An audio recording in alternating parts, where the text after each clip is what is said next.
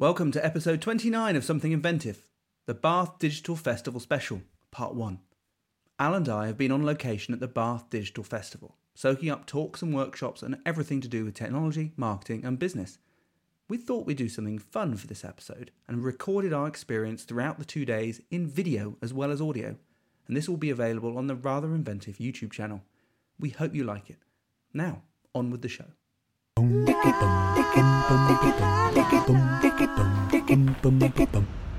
that's a bit of a run. Okay, I'm here in Bath today. Al and I are doing a podcast special. We've actually come to the Bath Digital Festival, which is on all week, celebrating technology. There's lots of business talks, tech talks, and other things like that going on. We've got a jam-packed 2 days. My first one is come up in a few minutes. I can see there's already people at the door. Anyway, see you later. Why are we here? Why are we in this park? This beautiful park, actually, in Bath. We're at the Bath Digital Festival. Bath Digital Festival? Indeed. And it's something you've been going to for quite some time, haven't you? Yeah, I try to come every year, and every year it gets bigger and better. Well, hopefully better. It's only day one lunchtime, so far so good. Yeah, it's a great, very, very cheap, if I can use that word. It is. It's like £15 a ticket. Well, for me, you got an early bird ticket. I did an early bird ticket for £10, so I get a whole week for £10, no matter whatever I want to go to. For the money you pay and the stuff you can learn and the people you can hear and meet. It is amazing. Incredible. From the one I've been to see so far, I think they've upped their game. It's really good. Yeah. I'm really pleased with it. I've taken 2 days out to come here, basically jam-packed with lots of different events or different things. It's quite a broad spectrum, isn't it? I mean, it's all focused on celebrating technology, but there's lots of things. The one I went to see this morning at 10 o'clock was Growing Your Agency by a guy called Yanis, who I swear I've seen him before somewhere. I spoke to him afterwards, and we both were sure we knew each other, but maybe we've both got those faces. You both got the same face. Yeah. Oh my God, it's you, Ben. No, really nice guy. Great talk. Basically, I think it's about 2 hours going through what the top agencies do. So the sort of processes that they put in place to develop their agency, run their agency as a proper business rather than just smaller companies. Everything from looking at profit to looking at your team, culture, clients, all that sort of stuff. Was it full? Was there many people in it? Yeah, it was pretty good. I'd say there's about 30 people, maybe slightly more. Really good, good room. Did some engagement, talked to other people in the room about their business and what they did. That's a good sized room to be able to just have a bit of dialogue and feel a bit more included. I was in more of a seminar room. I think it was 200 in mine. It felt like 200. I got one of the last seats because I was having to run for my first talk. So I literally had to do that. You have to shuffle into the only seat left in the middle of the thing. That was me. Making lots of noise and everyone's looking at you. Yeah, that was me. But that's okay. What was your talk? My talk was about digital PR and SEO. So they were talking local businesses, 2 local businesses. Well, one in Bristol, who I shouldn't say ice cream. They make gelato. That's that was made quite clear in the presentation. What's the difference? Yeah, they didn't go into that too much. Oh. They were talking about how they use SEO and social media. Well, more social media actually. I've said SEO a number of times. Mostly social media, to be honest. So Twitter, Instagram, Facebook, and just how those things can help a startup, I guess. And they were doing things like they had a blogger day when they were first opened their shop. So they would have people come and just try all the gelato and then sort of blog about it. Just gather some momentum. Did they tell you how they approached that? Because that sounds like a good idea, but how do you go about organising that and finding enough bloggers in the local area to come? I don't know, they didn't get too much into that. Anything else there? A couple of things. There was interesting things about meta description isn't used at all for ranking. I didn't know that. I thought it was, but it's not. No, not for ranking, but it can be used as a conversion factor. So the text you have in there will be maybe useful to someone clicking through it. Absolutely, but there's no point coming it with keywords and phrases because it has to. It's more human readability. I don't know. I heard the other day that the keyword tag actually has a small relevance in keyword. It can't hurt to have keywords there, but I don't think it hurts as long as everything is well written and makes sense. There should be no reason for doing it. The other thing that came up, which is interesting, something I worked on yesterday. Part of my job is the idea of structured data using schema to describe things on your site. So it's just a kind of I guess you could describe it as an organised way to describe products, where you are, the navigation on your site, events maybe on your site, things like this, that Google can then pluck out and just understand what the data is, almost if you're giving it like a CSV kind of thing. And that's like a separate part on your page, which should have all this code delivered in JSON, LD, often, or in microdata. And then you'll see on your results, you'll get little bits like reviews as well. That's really big for schema structured data. And that's why when you see on sites some results, you'll see like a review and then maybe a price, maybe how many items are in stock. Behind the scenes, the website is telling Google all this information, and Google picks it up and shows it. It just makes for a much more rich result, more likely to click on it, more likely to be relevant, more likely to be the right answer, which Google is trying to provide to people. So that's something we're starting to do more of, and definitely something that you guys should be doing more of if that's what you're into. And I think there's a general rule there. If you can make your website easier for Google to scrape data from by presenting that data in a way that's fast, clear, and you help label it as a certain set of data, if you make it easier for Google, Google will benefit you because of that. There's various different things you can do. Oh, good. Yeah. Anything else on SEO? Interestingly, he was saying, content's more important than links, and I think still in my mind, I'm thinking I need links to come in. No, you know what? Actually, it's not so important. There's a site that was ranking for some sort of massage therapy. I can't remember what it was. Some not obscure phrase, but probably a phrase you could rank for. And they proved that you could rank page number 1 within, I think it was a couple of days or a week, just by putting all the magic bits in. So metadata, keywords, URL, headings, everything in the right place. All the text on it was lorem ipsum. There's a few images, maybe keyword in the right way. So they had just literally put in the bare minimum you need to they ticked all the boxes to make a site rank. No links to it. Okay. I didn't know there were still lorem ipsum readers out there, but it's clearly, you shouldn't ignore these old languages. Yeah, absolutely. So it just goes to show that if it has some uniqueness to it and there's not too much competition, then you could rank quite well as long as you do the basic things. And there was actually some other competition for it.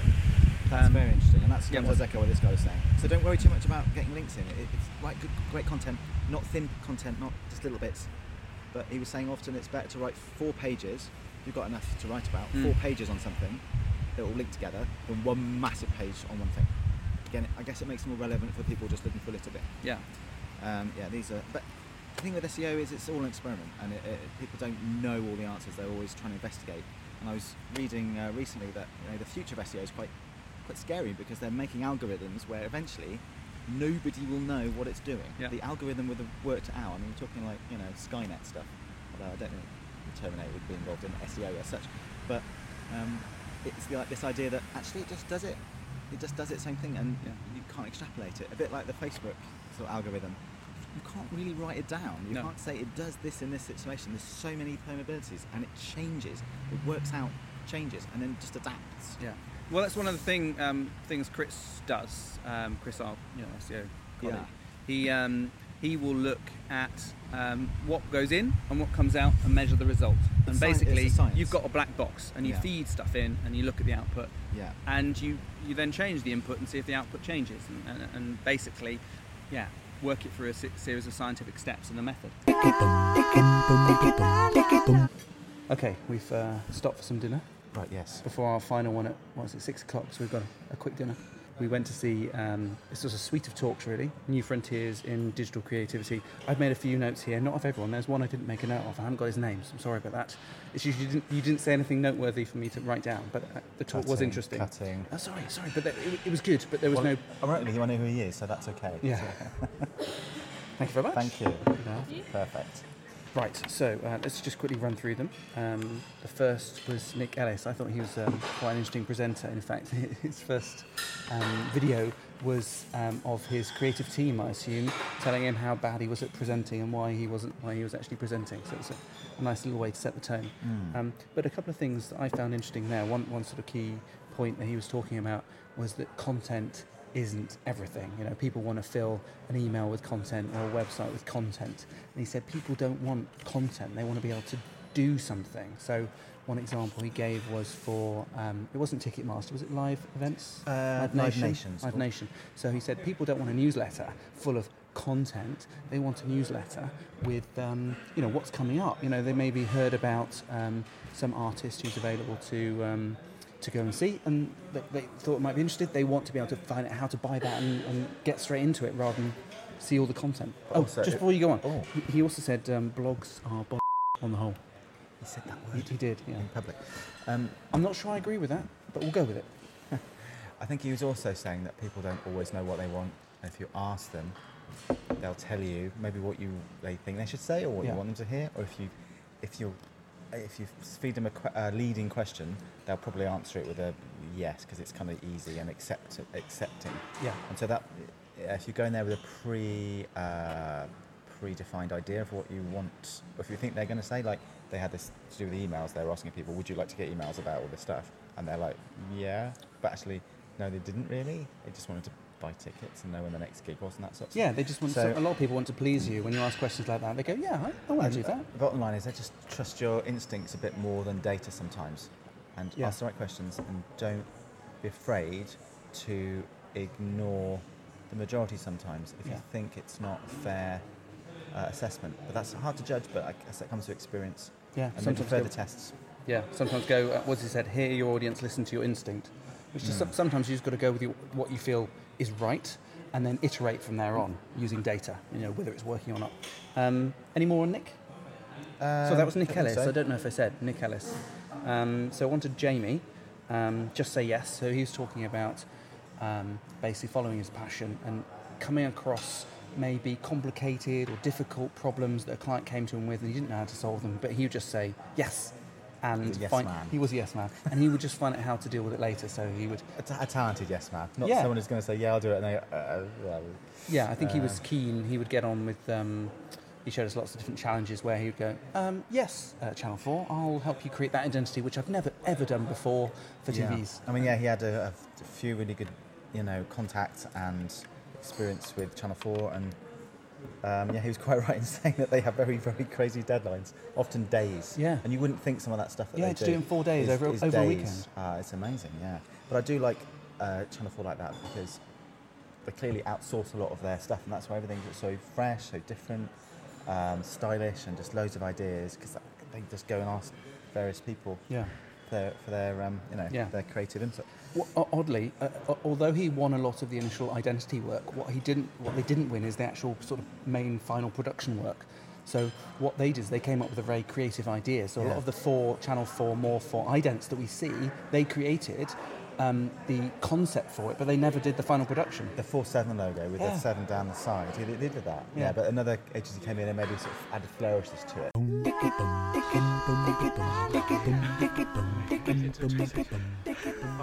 We're in the pub in Bradford-on-Avon now. Yeah, we retired to Bradford-on-Avon, my hometown. So we come here to end the day off. How's the last? It was good. So so I went to see. It was called Build a Computer Game. Yes. It was run by the Maiden Academy. Now we heard one of his talks earlier. I can't remember the guy's name. Charlie, lovely guy, really, really nice. He went through basically building a very simple game in HTML, CSS, and JavaScript or jQuery.